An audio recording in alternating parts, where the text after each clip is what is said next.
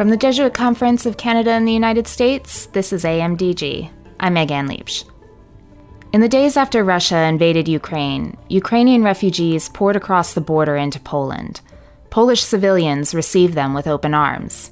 Literally. Volunteers lined up at the border offering hugs and words of comfort to complete strangers.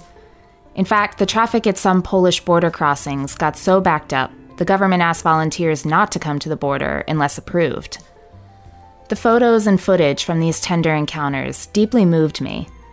With nearly 30 million refugees worldwide, we can overlook the suffering of even our closest neighbors. To learn more about this community-based approach, I spoke with Father Damian Czerniak. He's a Polish Jesuit who, on top of his day job working at a Jesuit parish and school, is coordinating services for Ukrainian refugees in Poland through the Jesuit Refugee Service, or JRS. On a given day, he and his team are tasked with finding Ukrainian refugees temporary housing, providing psychosocial support, assisting with paperwork, distributing funding, and maintaining contact with 2 Jesuit houses in Ukraine, which are also housing displaced people. The Jesuit community where he lives is also hosting several Ukrainian families. Suffice it to say, Father Damian is incredibly busy.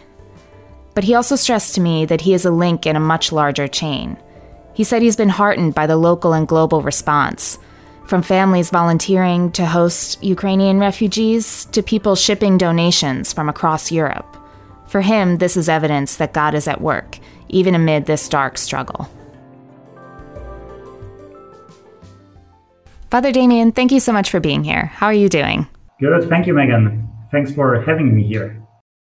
So you are currently coordinating JRS's response on the Poland-Ukraine border, assisting refugees from Ukraine. So what is the situation there? How is JRS responding? So since the beginning of the war, it means February 24th, over 2.2 million people crossed the border from Ukraine to Poland. Many of them moved forward to different countries, but more and more even stayed. And we needed to react quickly, dynamically. And the second day after the war started, 2 Polish provincials, they convoked a team of Jesuits who will coordinate, and I am one of them. And we decided to see what we can do in our parishes and how the situation look like, and also what are our capacities in the houses, in Jesuit houses, if we are able and we've got the capacity to host refugees in our communities. And little by little, it was just moving on. First of all, we got in touch with our parishioners who were able and willing to help us with hosting refugees, who wanted to host refugees in their houses, and we were able to support them in that. And then with several communities, Jesuit communities, we also received host refugees in our communities, in our houses. Moreover, like the distribution points of dry food, clothes, toiletries, whatever was needed, we opened that in our parishes, and there's plenty of volunteers helping with that all over Poland. And it's not only Jesuit reaction, that's the whole society, Polish society, who reacted in that way. So the very first week or 2 weeks were driven by this like huge impact, emotional. People just wanted to help, and that was the fuel. And right now it's a month, so it's a little bit slower, more structural, and now we see how much our work as JRS will be valued in the long term. Because now we see that the society just calms down. There's still plenty of people that want to help, but there's not so much energy. We see more and more Ukrainians in our cities, and that changes the society as well, And it's very dynamic. evolves every day.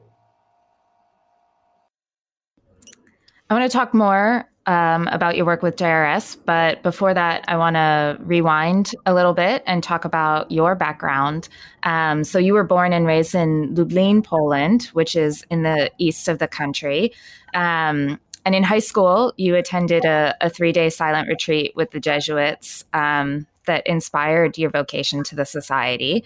And then since joining the Jesuits, you've lived in France and then taught French at Creighton Prep High School here in the US.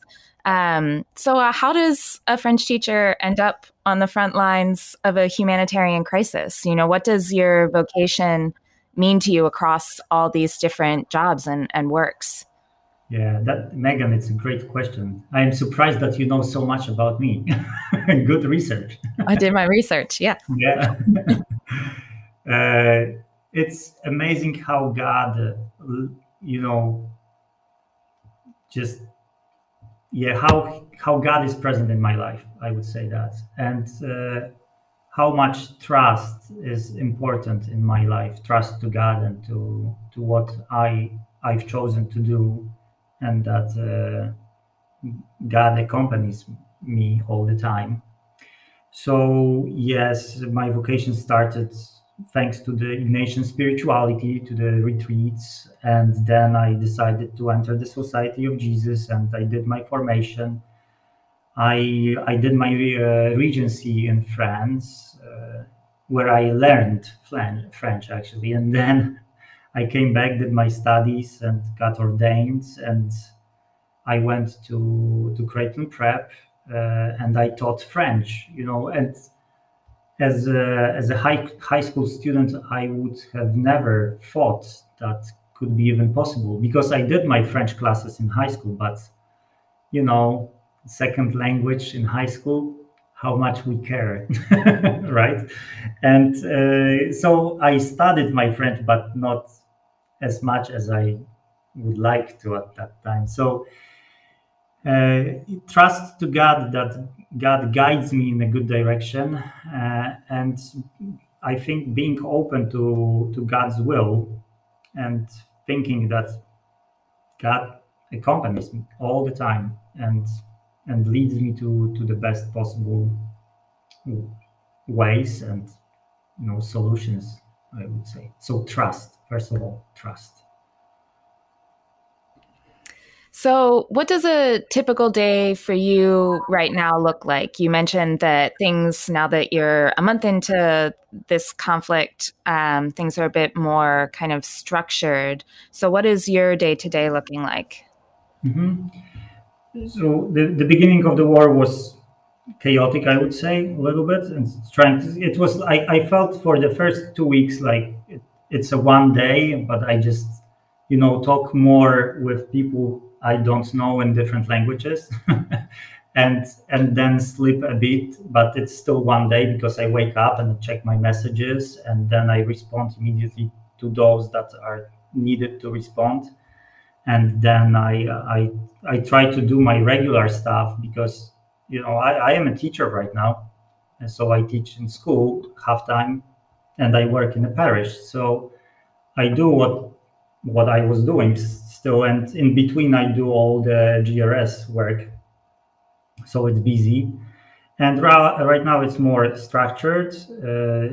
I've got some calls, I've got plenty of emails to respond, collaboration with GRS Europe, and also with our team on a daily basis, responding to the calls, people who call with help, for example, a family that I sometimes I've got calls like, "Father, we are here and we need accommodation.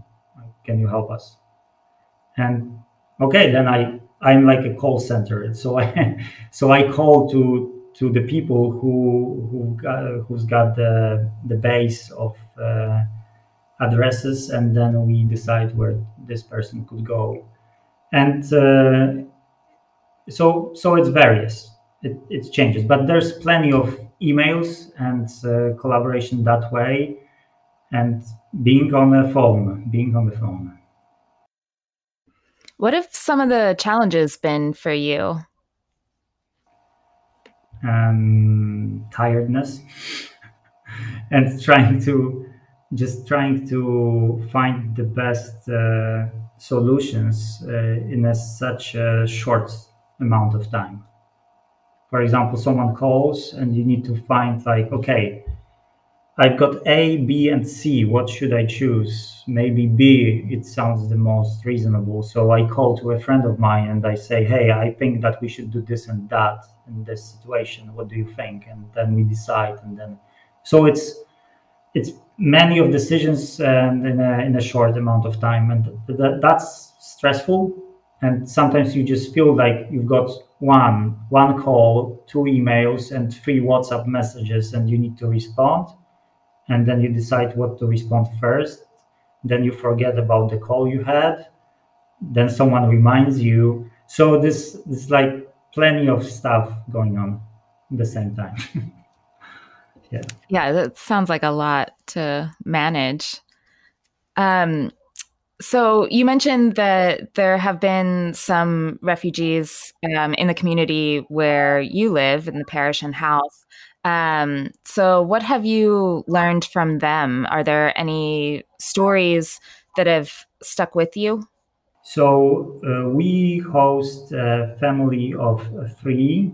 That's Oleg, dad and father of family and husband, and his 2 daughters. Evelyn, she's 1 year old, and Jessica, she's 5 year old.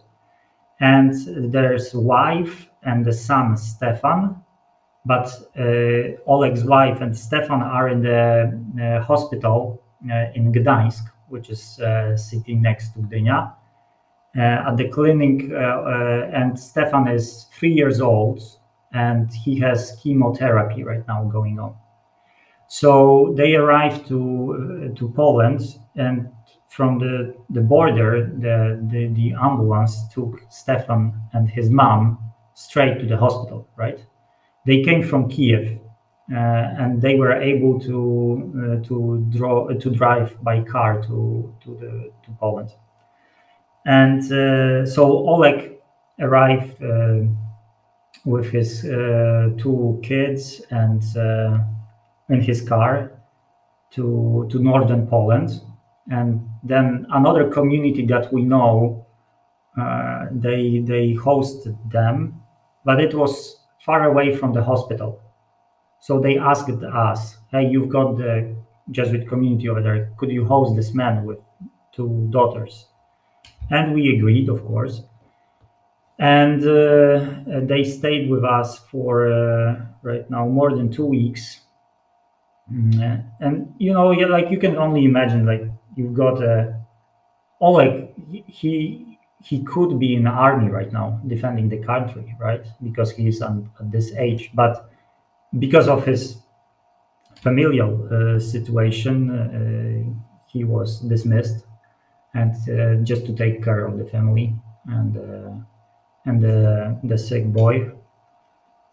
So what occurred during these two weeks, that Stefan, his cancer he has is so rare that they cannot help him here in Gdańsk, in Poland.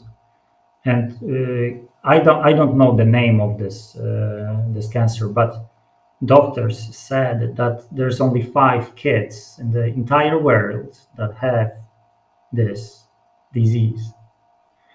And that's why they decided, and they were in touch with different clinics. The one in Germany, they decided to take them, and tomorrow they will leave tomorrow. So for 2.5 weeks they were with us, and Jessica was in our kindergarten point.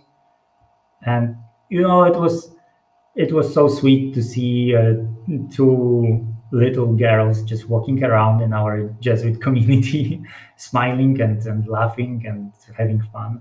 Yeah, but the entire situation is just I just cannot imagine that. You've got a kid who is sick, you need chemotherapy, you live in Kiev, and then the war begins and you flee from the country, you don't know how to. It's like it's hard to imagine, seriously. So that's one story that is really close to us as Jesuits here in Gdynia. Yesterday, we welcomed two other families with two teenagers who are disabled, and they are on the wheelchairs. And so because our facility helps also for people with disabilities, so that's why we agreed to help them and host them. And we are open, and we still wait for more families that we can help. Yeah, as you say, that story is incredible, and I can't imagine having to make all of those decisions, so quickly for your family when already one of the hardest things I think that can happen to you as a parent has happened to you. Your kid is sick. It's so hard. Yeah, and yesterday I talked with Oleg, and he was very grateful that we helped. That's the first thing, and he, he said about a little bit about his faith, that he trusts in God, and he prays that God just heal the boy, his son. And he started crying, and I was like, well, I pray for you, right? What can I do? Yeah, but yeah, it's tough. What role have you seen faith playing in this conflict, both, for yourself, as you kind of like navigate this, the tiredness and the stress of it, but also for some of the refugees that you've been talking to? Yeah. So the people I talked with, they say that they believe that there is good in people because they see that happens. The entire situation in Poland, and I believe in Romania and Moldova and Hungary is similar, that we just host people in our houses. They flee from the war zone, and we host them in our houses. And it's extraordinary. It's not a usual situation. We don't have such a thing like refugee camps right now. It just doesn't exist. Of course, we've got like a big sleeping places, like in the gyms, schools, big halls and so on. But there's no such a thing as a refugee camp. So it's extraordinary, and people they say, especially those who are hosted by families, like people are so nice, good to us, welcoming, and they see good in all that, and they see that's faith in humanity, and I believe that faith in God as well, even if they don't say that out loud, but that God is present in us, And there's this gospel where Jesus says, like, you are righteous because you helped me, you fed me when I was hungry, you gave me something to drink when I was thirsty, and so on. And that's how I see the entire situation right now. I mean, Christ is here, the gospel is happening right now. That's women and kids, that's Christ. And he's coming here. And we can do gospel, or we can just forget about gospel. We've got both choices. And I believe that the majority of the population decided to help, right? And we see that. So it's very uplifting and heartwarming. So over 3 million refugees have fled Ukraine since Russia began its invasion a month ago. And nearly 2 million of them, I think as of this recording. Yeah, it's even more right now, yeah. It's even more now. There are two Jesuit houses in Ukraine that you mentioned that you're in contact with. And these houses are also sheltering some displaced people. So how are they holding up? What is your understanding of their situation? So the two houses we are talking about are one in Lviv, which is closer to the border with Poland, and the other one Khmelnytsky, which is a little bit far east. And both of them became the centers where refugees can stay for a night.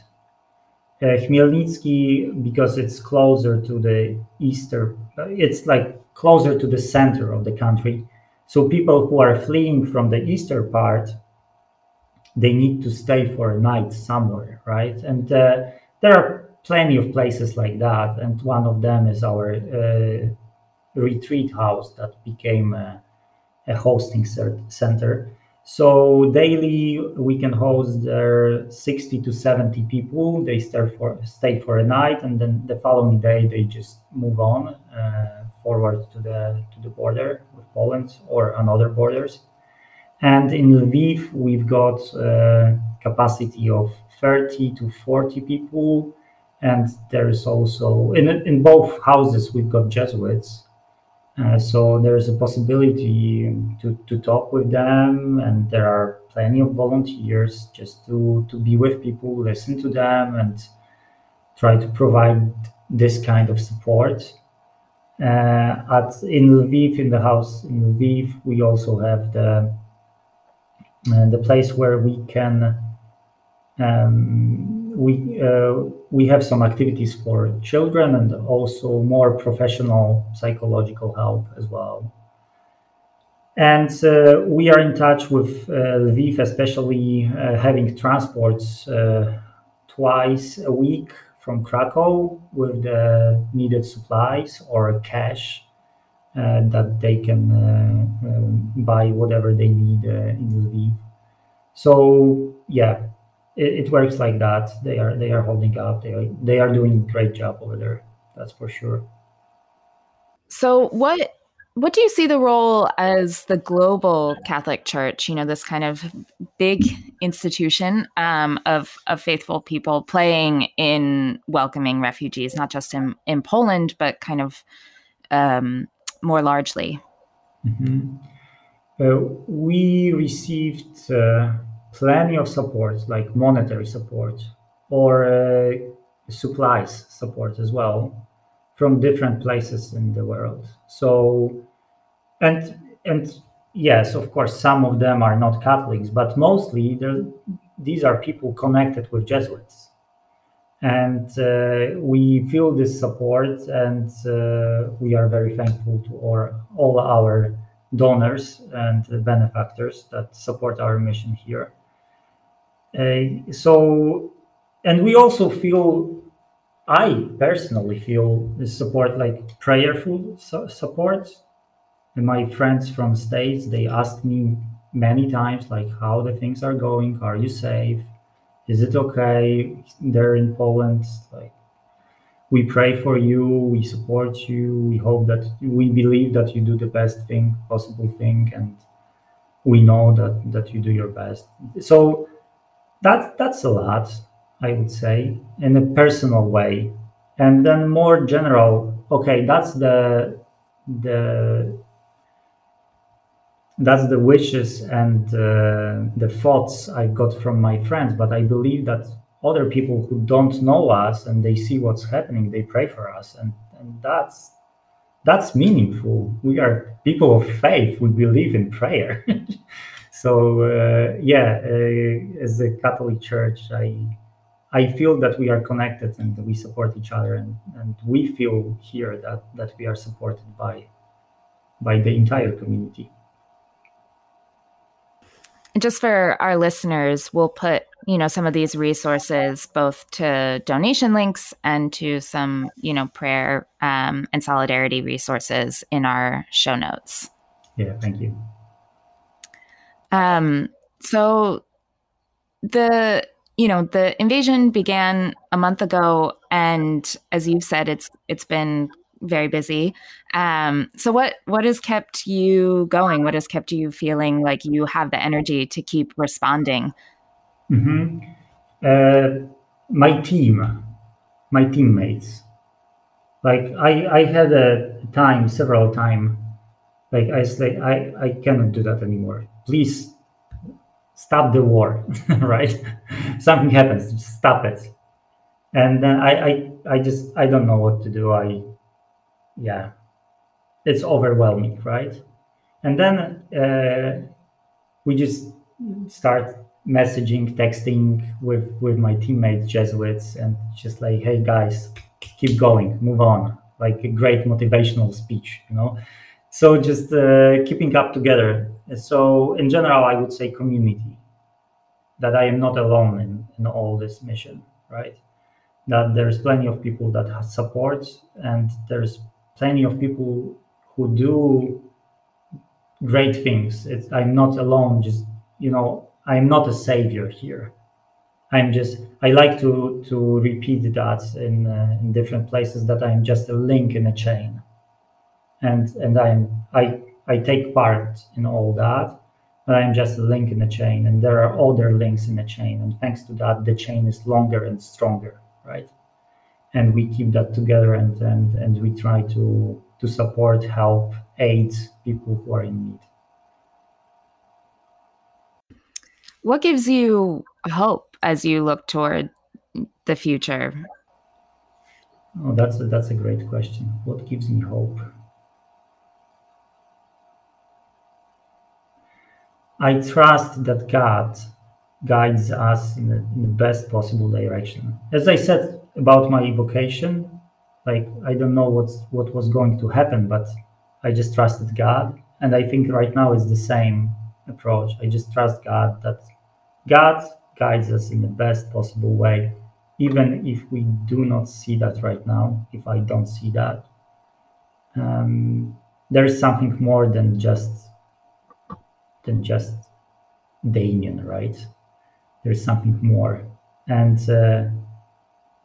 as Father Kevin Schneider would say, it's not about me, it's about us.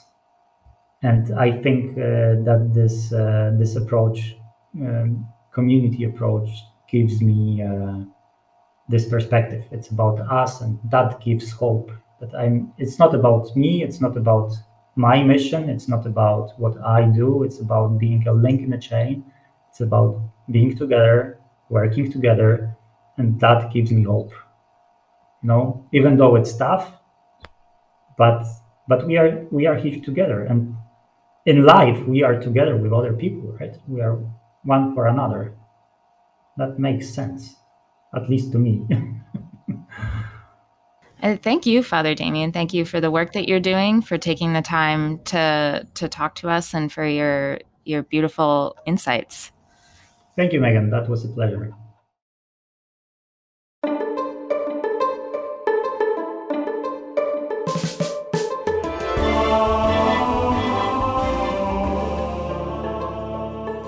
That's it for this week's episode. If you want to support JRS and Father Damien's work, we've posted some resources in the show notes.